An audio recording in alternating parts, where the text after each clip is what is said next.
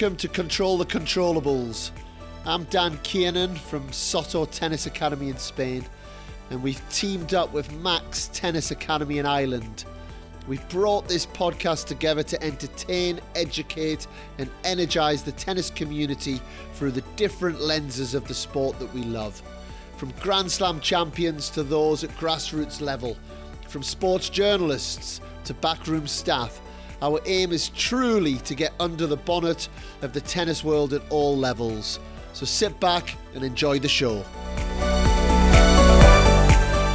Welcome to episode 100 of Control the Controllables, a special occasion that requires a special guest. You never let a student leave the tennis court during a lesson and think they were a failure. Be careful, baby. Yep. I would stay there until the moon came out before I let a child go home thinking they were a failure. Whether you're in business or in sports, never let a person leave thinking they can't do it. And that was, of course, the godfather of tennis, Nick Bollettieri. And where do I start with Nick Bollettieri? He's coached so many players. He was the person that really brought living tennis academies to the world back in 1978 when he set up Bollettieri's, which we now know as the IMG Academy. But yes, some names: Andre Agassi, Maria Sharapova, Jim Courier, Tommy Haas. He played a big role with the Williams sisters, and so many. Boris Becker jumps to mind. And what a privilege to have him on Control the Controllables. I'm going to pass you over to Nick Bollettieri. So Nick Bollettieri, a big welcome to Control the Controllables. How you doing? I'm always doing fine, baby. No sense complaining. Remember, excuses don't pay the bills. That's for sure. And look, Coach Nick, you're the third tennis coach we've had in their 80s. We've had Ian Barclay, who was my former coach, actually, Pat Cash's coach, and also a British tennis coach, John Hicks. And I have to say, you all look incredibly well. So what is the secret to staying so fit at your age? I'm happy, and I feel wonderful inside knowing that I'm helping people reach their potential, not only in tennis, but in life as well. And you've certainly done a lot of that, and I want to get into all of those successes today, because there's been so many of them and not almost too many to talk about. But when we think of Nick Bollettieri, we don't really think about the trials and tribulations that you've also had to go through to get to being so successful. So can you share with us, I guess, the start of the journey and maybe some of the difficulties that you had back in the day getting the whole success story going? It all started to do something no one else ever did. And the reason why most people are hesitant to do this is because they're afraid of failure. Yep. And that's what separates here and here. But also remember something, that when you try something new, you will experience difficulties. Yep. But that's part of life. And what we did was to start the first live-in tennis, really sports academy of the world. Yep. Called the Nick Bollettieri Tennis Academy, now the IMG Academy. But remember something. People said he's crazy. I am crazy, because crazy people do things that sane people are hesitant to do. And where did that start for you? As you know, if you go back to your real younger days, and I know that you played some tennis, but tennis, I guess Rafael Nadal starting a tennis academy has got Rafael Nadal as a name. You know, Nick Bollettieri didn't have that name as a player. So where did this attitude start from you? You know, does it go back to your time in the US Army? Does it go back to your parents? Where did this positive attitude start? Really a combination. My grandmother gave me the courage to try and do things no matter what they were. Number two, my grandmother didn't judge me by success only, but judged me by trying to do those things. Nice. Three, when I was a former paratrooper, we were part of a team, baby. Yeah. We were part of a team. And every member of the team was a volunteer to be becoming a paratrooper. Yep. And we each did what we had to do to make sure we were a success. And then I started my summer camps. And Vince Lombardi, the great football coach, helped me get started in Beaver Dam, Wisconsin. And then I said, gee whiz, we put kids together. Wow. So I said, maybe we might even do more. And it all started at the Colony Beach Hotel. And it started by a young student taking a lesson. And I said, is your father picking you up? She said, no, I'm coming home with you. That was Carling Bassett. Right. He was the first one. Yeah. 2 weeks later, a little Volkswagen pulled up. Two small guys got out. One a boy, and the other, I guess, was the father. I heard a little bit about this little boy. So I put him down in court 3. But, you know, Nick has 8 eyes. As I'm giving my lesson on court 1, I'm watching that court as well. He hit a cockamamie forehand, wrapped the racket around the back of his head, jumped off his feet. I called all my coaches. That's the Bollettieri killer forehand. Who was that? Jimmy Arias. And now Jimmy Arias is the tennis director at the IMG Academy. He came to my house. A little later, Aaron Krickstein came to my house. Pretty soon, I had 10 living in the house. Wow. And my third wife left. I was on my third wife then. And she said, Nick, I have 2 young children and 10 people in the house. I just can't do it. So, a little later, one of my close friends, Mr. Lewis Marks, lent me $2 million, and I bought 40 acres of land in Bradenton and started the first living tennis academy of the world. When I did this, 2020 interviewed me, Sports Illustrated, and this man that was being interviewed said, Nick Bollettieri is crazy. I am. He doesn't feed the kids. He beats them up. Guess what? My mother, we're all Italian, began cursing at the television. She said to my father, quiet man, the youngest man to graduate from Fordham Pharmaceutical School, Jimmy, why are they talking so bad about our son? Listen, everybody, what my daddy said. In a quiet voice, he said, Mary, if you ain't nobody going to talk about you. And whatever they say, you say, thank you. And let the results of what you do in life do the talking for you. That's what helped me be who I am today. Well, there's certainly been lots of people talking about you for many, many, many years, you know, and we'll continue to talk about you for many, many years, you know, the legacy that you're going to leave in the sport. But I've always wondered, how did you gain that credibility at first? So somebody kind of coming along, and somebody who didn't have a big background in playing tennis, someone who was charging $150 the first time you ever gave a tennis lesson. How did you gain the credibility to have all of these top players coming to you in the first place? They were curious, but I had a few good players to start off with. Okay. And good players and doing something different raise your curiosity. And from my summer camps, I developed a big audience. Okay. It began coming. But remember something.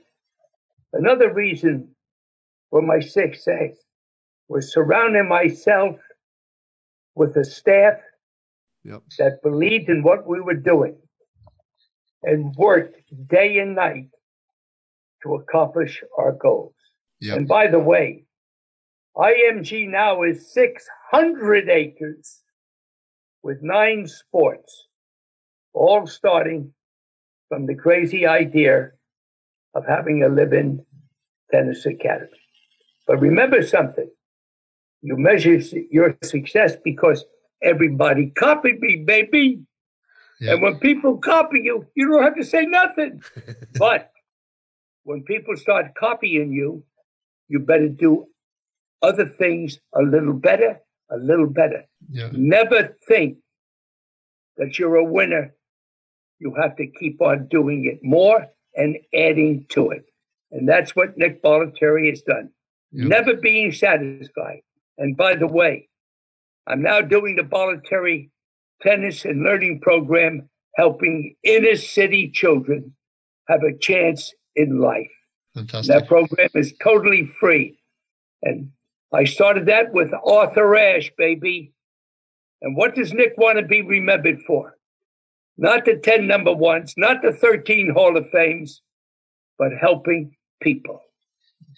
And I'm very proud to be the first white person to be inducted into the Black Tennis Hall of Fame. That. Yeah. And I have 2 adopted sons from Ethiopia. And my younger son said, Daddy, you got to work on your tan, baby. So, but also, I'm a happy guy. Yeah. But I've surrounded myself with dedicated people, especially my full-time manager, Steve Schuler, who was one of my first students. Remember, you can't do it by yourself. Yep. You have to have a team that believes and willing to dedicate their lives to fulfill the mission. Yeah, no, very good, coach. And I think that's one thing that a lot of tennis coaches or tennis programs around the world will find is there might be one person. So if I want to go to Nick Bollettieri's tennis academy, I want to go for Nick Bollettieri. So like you say so well, the importance of having that team around is the only way that you can scale what you're doing. So how did you select the right people? And I guess, was there a time where maybe you selected the wrong people? And then how did you action that to fix that? It's my way or the highway, baby. That's it. Very simple. Okay. Remember, our coaches did not work by the hour, baby. It was all day, 7 days, 365 days a year. So when my coaches said, Nick, how much we're going to make? We'll talk about that later, baby. Yeah. But you know what? As a leader, I accepted the blames. Yep. And I shared the successes. Yeah. And that's why the coaches stayed with me for so many years. Yeah. And I tell you something. The one thing, if whoever's listening to this gets this next message, you never, never, never let a student leave the tennis court during a lesson and think they were a failure. Be careful, baby. Yep. I would stay there until the moon came out before I let a child go home thinking they were a failure. Why? They don't eat. They don't sleep. They don't do their homework. They lose their self-esteem and they're subject to the devils of drugs and alcohol. So whoever's listening to this, whether you're in business or in sports, never let a person leave thinking they can't do it.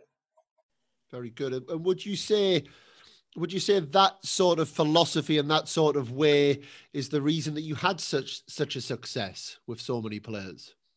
Absolutely. But there's one other reason. Nick Bollettieri accepted there are no 2 people alike, baby. Yep. Get to know the student and work within their style. Jim Curry, the baseball grip. Monica Seles, 2 hands on the baseline. Paul Anaconda, get your fanny to the net. Tommy Hassel complained about everything. Became a hell of a player. Andre Agassi, the backhand return to serve. Everybody is different. Yep. And also, coach, Andre Agassi made me a better listener, baby. Okay. Came home one time, going home for Christmas. I said, Nick, do you ever listen? No, I don't listen. Would you listen to me? Yes.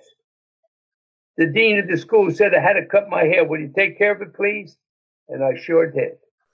But Andre made me a better listener. And remember, when you listen, you can give a better answer. And I'm going to be developing a podcast, and I'm going to be able to do a lot of things on that podcast that nobody else has ever done.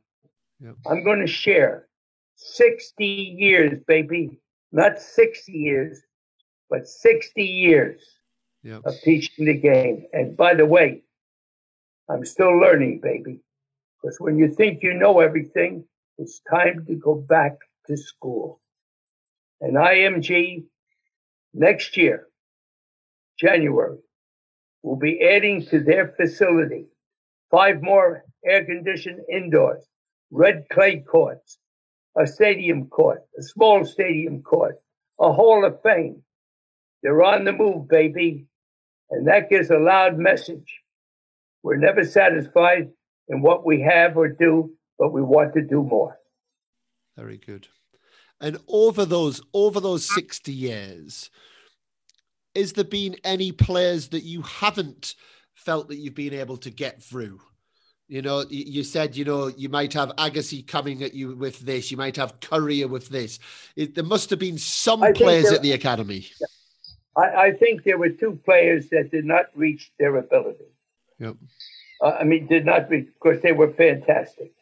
Number 1, Marcelo Rios probably was the most talented player I've ever worked with.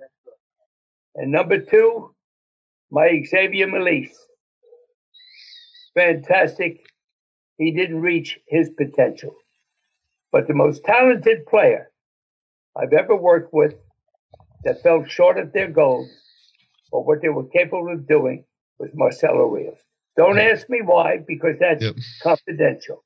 Yeah. But he was the most talented athlete that I've ever worked with. And by the way, I want to say thank you to Richard Williams. Yeah. Letting me be part of the Williams family. Mm. And I tell you what, Richard trained his daughters in a different way, and they thought he was crazy. And the other person I want to thank is Ken Solomon, who did the Tennis Channel, bringing tennis to millions of people throughout the world. But people said he was crazy. People said Richard Williams was crazy the way he taught his girls. Well, take a look at the results. And, you know, I really think that coaches today have much more of a responsibility than just teaching the game of tennis. Yep. Preparing them to be positive, to get an education, to stay away from drugs and violence. So coach today is far more than just teaching the game of tennis. Yeah, I agree. And another lesson, when a parent comes up and tells you, I have the next champion, you tell them the following. Out of 3,000 playing the tour, 1% make a living. Yeah. Think of a college scholarship, unless you're offered $5 million up front. College scholarship for a couple of years. Education, being able to play tournaments, but parents think they're going to make it. Out of 3,000 on the tour, as I told you once again, 1% make a living. If you're not in the top 80 of the world, you lose money, baby. You lose money.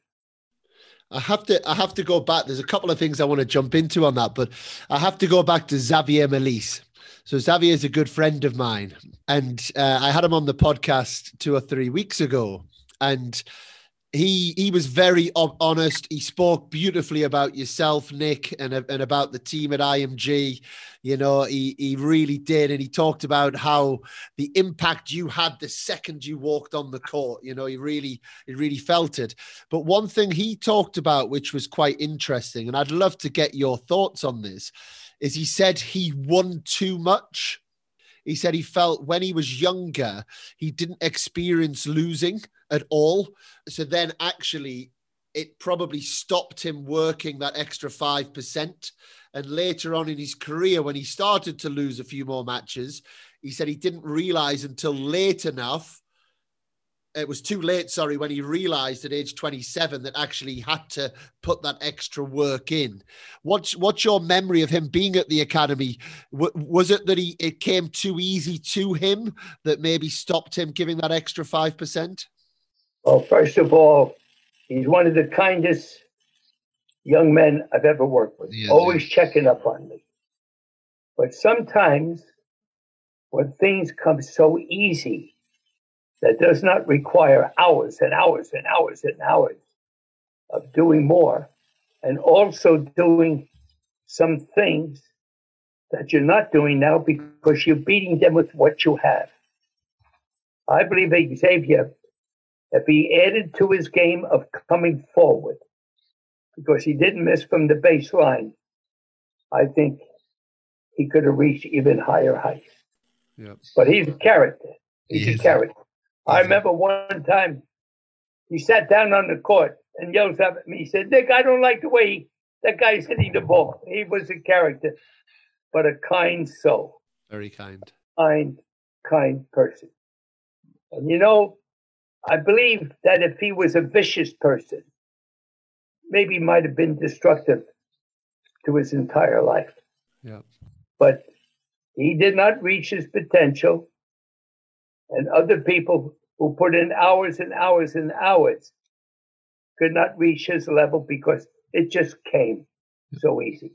And remember, sometimes when things come so easy, you take for granted, hey, I don't need to do anymore. Yeah, exactly. Okay? Very, very good. And you, when you started talking a little bit there about the change in academy. So if we take, I call it the Nick Bollettieri Academy. I know it's the IMG Academy, but I'm of the age that it's Bollettieri's. It's not IMG. And you started that 1978, I believe. So 42, 43 years ago. So you really have been through the evolvement of what a tennis academy is. I've heard you saying things like people have a court in their garden and they now call it a tennis academy, and it's kind of it's a name that's thrown around there. But what do you think are the biggest differences from back in the late 1970s now to 2021 in what a tennis academy is? The tennis academy must be able to teach the entire game. Yep. More emphasis on physical fitness, building a weapon. Also, be willing to try things that you're not comfortable with. The game today has changed.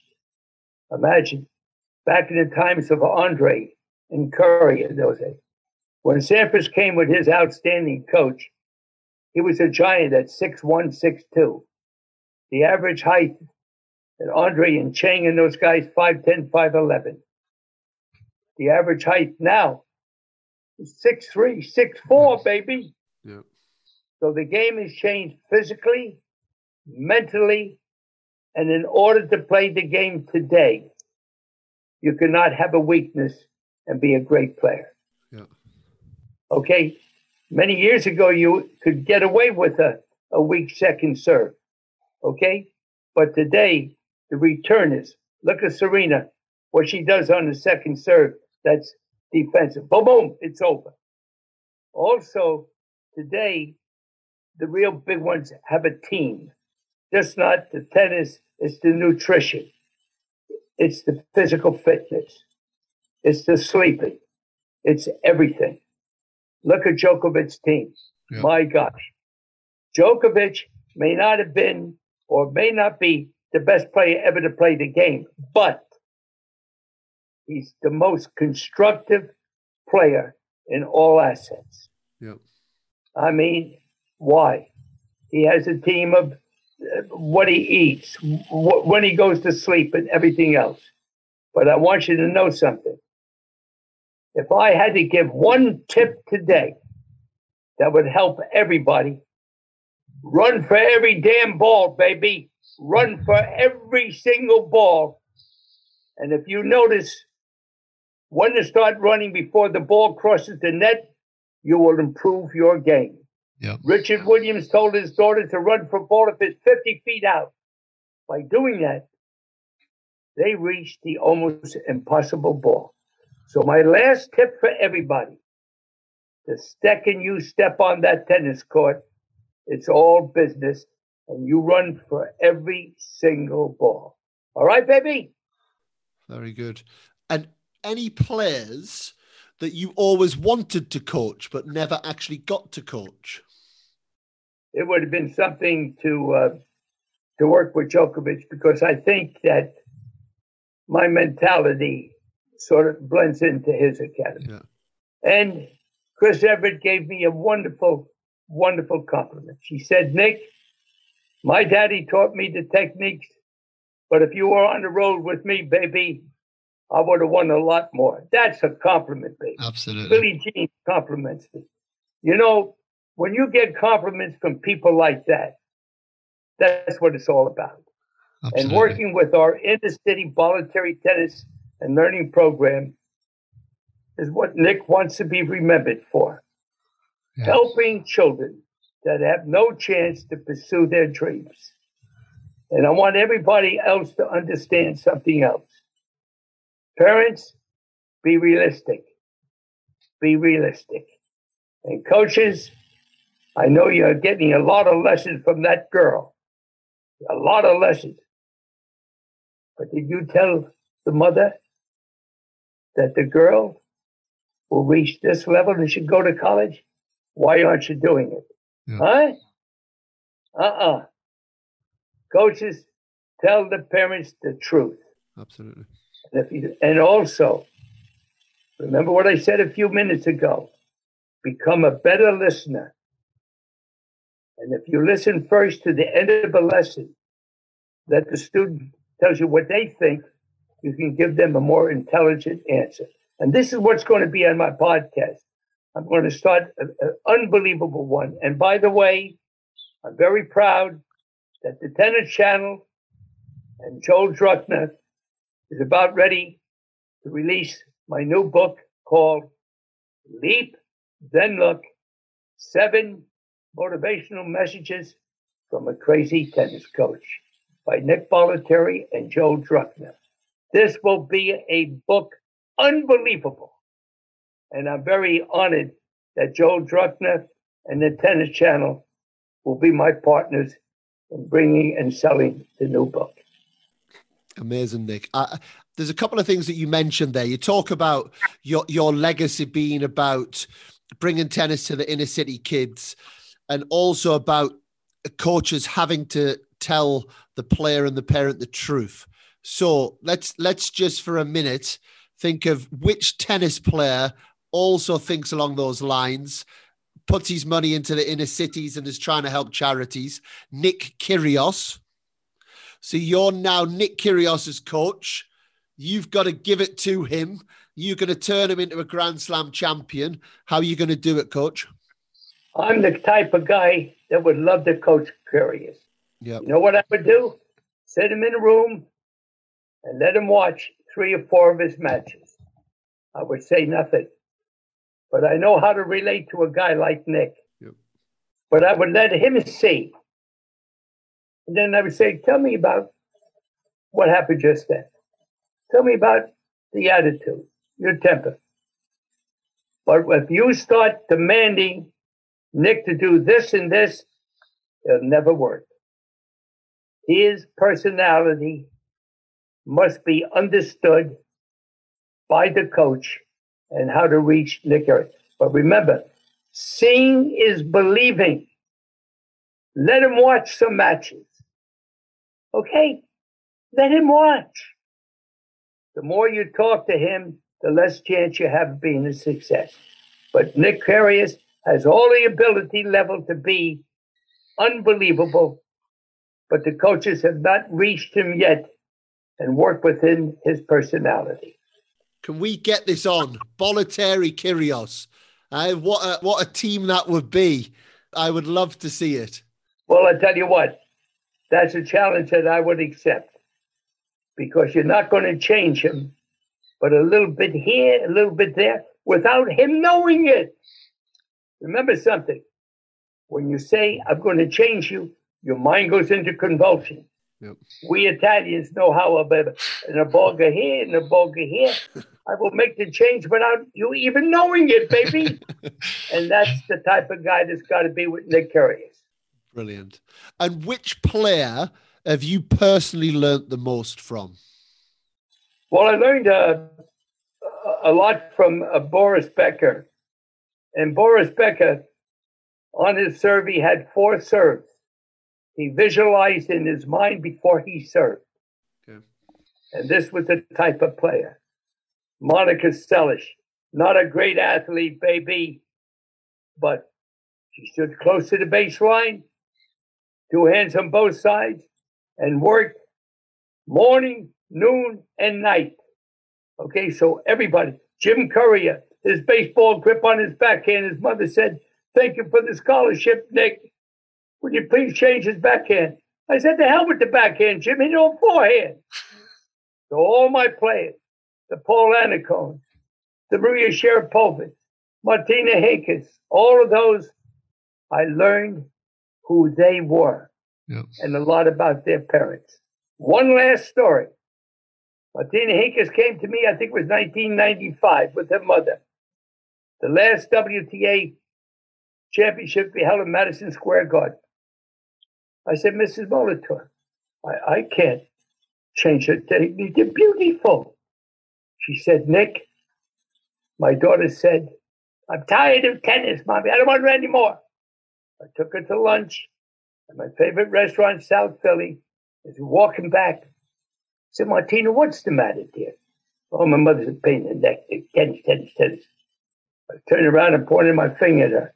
"Let me tell you, young lady, you wouldn't be where you are today without your mother. Get your fanny out there and work, baby." I went up to Madison Square Garden with the mother. She won the quarters, won the semis, and beat Davenport in the finals. Took the microphone. I owe this to my mother, who dedicated her life to me, and to Nick Bollettieri, who put the fire back in my belly and gave me a nice check too. So, baby, whatever success I've had, God has given me the answers to give to the people. And remember something, I love my job, baby. And I will continue working for many more years. I'm now wondering with my manager what I'm going to do for my 90th in July. Remember, I jumped for one of them. I flew with the Blue Angels for another one.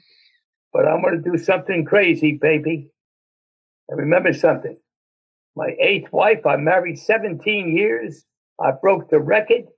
I have 2 adopted sons from Ethiopia. And baby, Nick keeps on going. And I want to thank you for the honor of being on your show. And whatever comes about, I hope that the listeners learn one thing from my time with you today. So I say, grazie, baby. Ciao, ciao. Nick, it's been an absolute pleasure and honor. And thank you so much for inspiring myself, but inspiring the tennis world with everything that you've done and everything that you continue to do. Thank you. And remember, when you look in the mirror, as I look in the mirror, 147 pounds, tan, beautiful teeth. I'm looking good, baby. So you better look in the mirror and tell yourself what you have to do. God bless you, everybody. Thank you, Coach. Could I have a 2-minute quick fire round? The podcast, we do it's a quick fire round. It's one or two word answers. Okay, go ahead. Are you ready? I'm always ready. Pro or college? College first, unless you're offered $5 million up front. Forehand or backhand? Today, the game is built on strong forehands, but you also have to have a steady backhand as well. Serve or return? First serve determines a lot, but your second serve will determine your future. And the return Agassi, baby, he went for it. Serena went for it. If you can't make big returns on defensive balls, you can't be a winner. Who are going to be the 2021 Australian Open champions? Men first. I take the Fifth Amendment because who knows who's even going to play. Good answer. Good answer. Your favorite Grand Slam? U.S. Open, baby. Let me tell you why. They're going to play 2 or 3 o'clock in the morning. The fans there go crazy. It's a wonderful tour. The other 3 Grand Slams are great too. But New York, baby, everything goes. What one rule change that you would have in tennis? A little bit more charisma on the court, baby. A little bit more excitement. Not a boo-boo. A little bit more. Djokovic brings a lot of boo on the court. Yeah. We need a little bit more of that. We need a little more of my Tommy Haas. Oh, the sun, this, the boo. You need a little bit more zip. Make it more exciting. Kyrgios Bollettieri again. We got to get it on. I'm ready, Nick, baby. I'm ready. And who should our next guest be on the podcast? I think that Jim Curry would be a very interesting one, and Paul Annacone. Those are 2 darn good ones. But there's a person that's a wonderful human being, champion doubles player, that he can give you some good tips, and that's Max Murray. He's a gentleman of gentlemen and always willing to help children when he visits the IMG Academy. And remember something else. Richard Williams, I love you, baby. And thank you so much for letting me be part of the Williams family. Okay, baby? Coach, you're an absolute star. You're a legend of the game. Thank you. Okay, bye-bye. Take care. Stay safe. A big thank you to Nick for coming on the show. As I said at the start, what a privilege to have him on. Almost 90 years old later this year. And like I say, such an amazing figure in the sport of tennis. I would have loved more time to dig into more questions. I really would have, but they did say at the start we had 20-25 minutes, and I managed to squeeze an extra 15 minutes out of him. So thank you, Nick, for that as well. And I've got Vicky beside me, as I do now for all podcasts, to unwrap what we've just listened to and to then talk through a really exciting week for the podcast and what you guys have to look forward to. Yeah, I mean, what a treat that was. His energy and his passion for tennis is still so strong, isn't it? He's dedicated his entire life to tennis. And when you think of all the players that he would have had an impact on, not just your Agassi's, your Sharapovas, your Couriers, but all the thousands upon thousands of people that would have walked through his doors at the academy. Yeah, I mean, the big thing for me coming through there as well is what a leader he is. And it was, very clear, quite an intimidating person actually to talk to. And if I even go back a couple of weeks when Justin Gimelstob put me in touch with Nick Bollettieri, and I found myself calling him, and I looked at the phone and it said Nick Bollettieri, and I was waiting for him to answer. And when he answered, it was like this big moment of like, oh my goodness, I'm now on the phone to Nick Bollettieri. And we ended up speaking 2 or 3 times to set it up. And yeah, he oozes an aura. He really does. In everything that he does. And I know you've met him before, haven't you? Well, I was lucky enough to go to the academy 2 or 3 times as a junior. So, gosh, that would have been early, mid-90s. And really, the academy would have been 10, 15 years old, so still relatively young to what it is now. And the organisation of the camps he talked about, his summer camps, they really were something I'd never experienced before. And we were so excited going there. But during each week that we were there, he would walk around every single court and feed 2 forehands, 2 backhands to every player that was there. And there were hundreds of players there at the time. And I remember just him walking onto our court, the excitement levels and the nervousness of all of us. It was like a rock star or a member of royalty kind of appearing. And yeah, hitting those shots, my arms never felt so heavy. I felt like I actually couldn't hit a forehand. We were just so excited to be in his presence. I actually spoke to Layla Ogan, a Warwickshire tennis legend, about it the other day. I said, did he go around every single court? Is my memory right? And she said, you know what? He said, I had a really nice backhand. And that memory stays with her to this day about how exciting it was for Nick Bollettieri to be praising one of her shots. So yeah, like you say, he has this aura about him. But that's you as a junior. And when we had Xavier Melisse on the show, Xavier talked about exactly the same thing. And Xavier was one of the best juniors in the world, a semi-finalist of Wimbledon. And he talked about that thing of when Nick walked on the court, it was different. You know, something was different about it. You know, and you hear some negatives about Nick Bollettieri. Oh, he's not a tennis coach. Oh, he doesn't have this. But come on, look at the guy's track record. You know, to have that ability, to have that aura, to make people feel in that way. And as he said on the show, you know, never let a player leave the court until they have mastered the skill and they're feeling good about it, you know, and you can that just oozes out of him when you're talking to him. And yeah, it was a real treat. I mean, he spoke about teams quite a lot.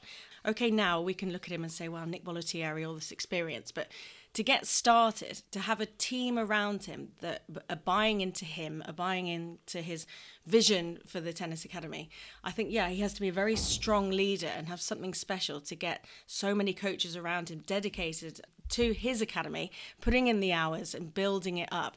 Yeah, it's a special skill, and from that, he's created something very special with the academy. I mean, we could have had all afternoon with him and we still wouldn't have even scratched the surface, really, with all the stories that he must have and all the experiences that he's had over the years. And we can't move on from talking about Nick until we mention the Nick Kyrgios offer. Can you imagine that? Nick Bollettieri coaching Nick Kyrgios. It's out there. Make sure you guys share this podcast. Let's get Nick Kyrgios listening to that. We would love to hear a response. Well, a very special guest for a very special week for Control the Controllables. It's our 100th episode.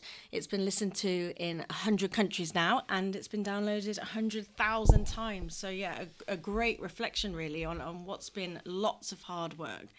Yeah, no, it is. When you hear it like that, it really hits you to think that there's 100 countries. And when you look at some of the countries, you think, how's it got there? You know, but it really is. It's lovely to get, I guess, that kind of feedback, to know that people are enjoying taking lots from the podcasts. I would certainly like to say a couple of special thank yous. One to John McGann at Max Tennis. You know, we did set this up together in the beginning. He's still playing a role within the podcast. And John, it's been a pleasure working alongside you. To the team at Soto Tennis, you know, this has taken a lot of hours to bring this, and certainly the rest of the team at Soto Tennis have taken on extra workload to ensure that these podcasts are coming out. You know, all of the fantastic assets you see on social media, the emails, all of that, and then the family. You know, yourself, Vicky, who, you know, you've had to put up with probably grumpy me at times and late nights, and also the kids to keep stealing their bedrooms. They do say it takes a village to create something. And I know it's mainly my voice on the show, but it is far from, you know, my podcast. There's many great people behind the scenes. And then lastly, you guys who are listening and who are sending feedback, who are reviewing the podcast. You know, some of the messages we get, that's what really makes it for us. And yeah, we have no desire to be going anywhere. There's many more podcasts to come, including 2 this week. We've got the Australian Open preview, which I wanted to join in last night. All I could hear was laughter for an hour or so. That's out tomorrow, Wednesday. Well, I have to correct you. It's the review, not the preview. How many times have I done that? I keep getting them mixed up. It's preview at the start, review at the end. It's an easy thing to get mixed up, but at the same time, we did. Unfortunately, Freddie Nielsen couldn't make it last night, so we had a special guest, Mark Hilton, who's been on the podcast before. He came in and took his place. That was brilliant. I loved it. Absolutely loved it. Hope you guys do as well. That'll be out in a couple of days. And then how can we not put the Louis Carrier podcast out this week? You know, again, the godfather of British tennis, the godfather of doubles, 9 British players played main draw Australian Open doubles this year. We had a finalist, a semi-finalist of the men's doubles and a semi-finalist of the mixed doubles.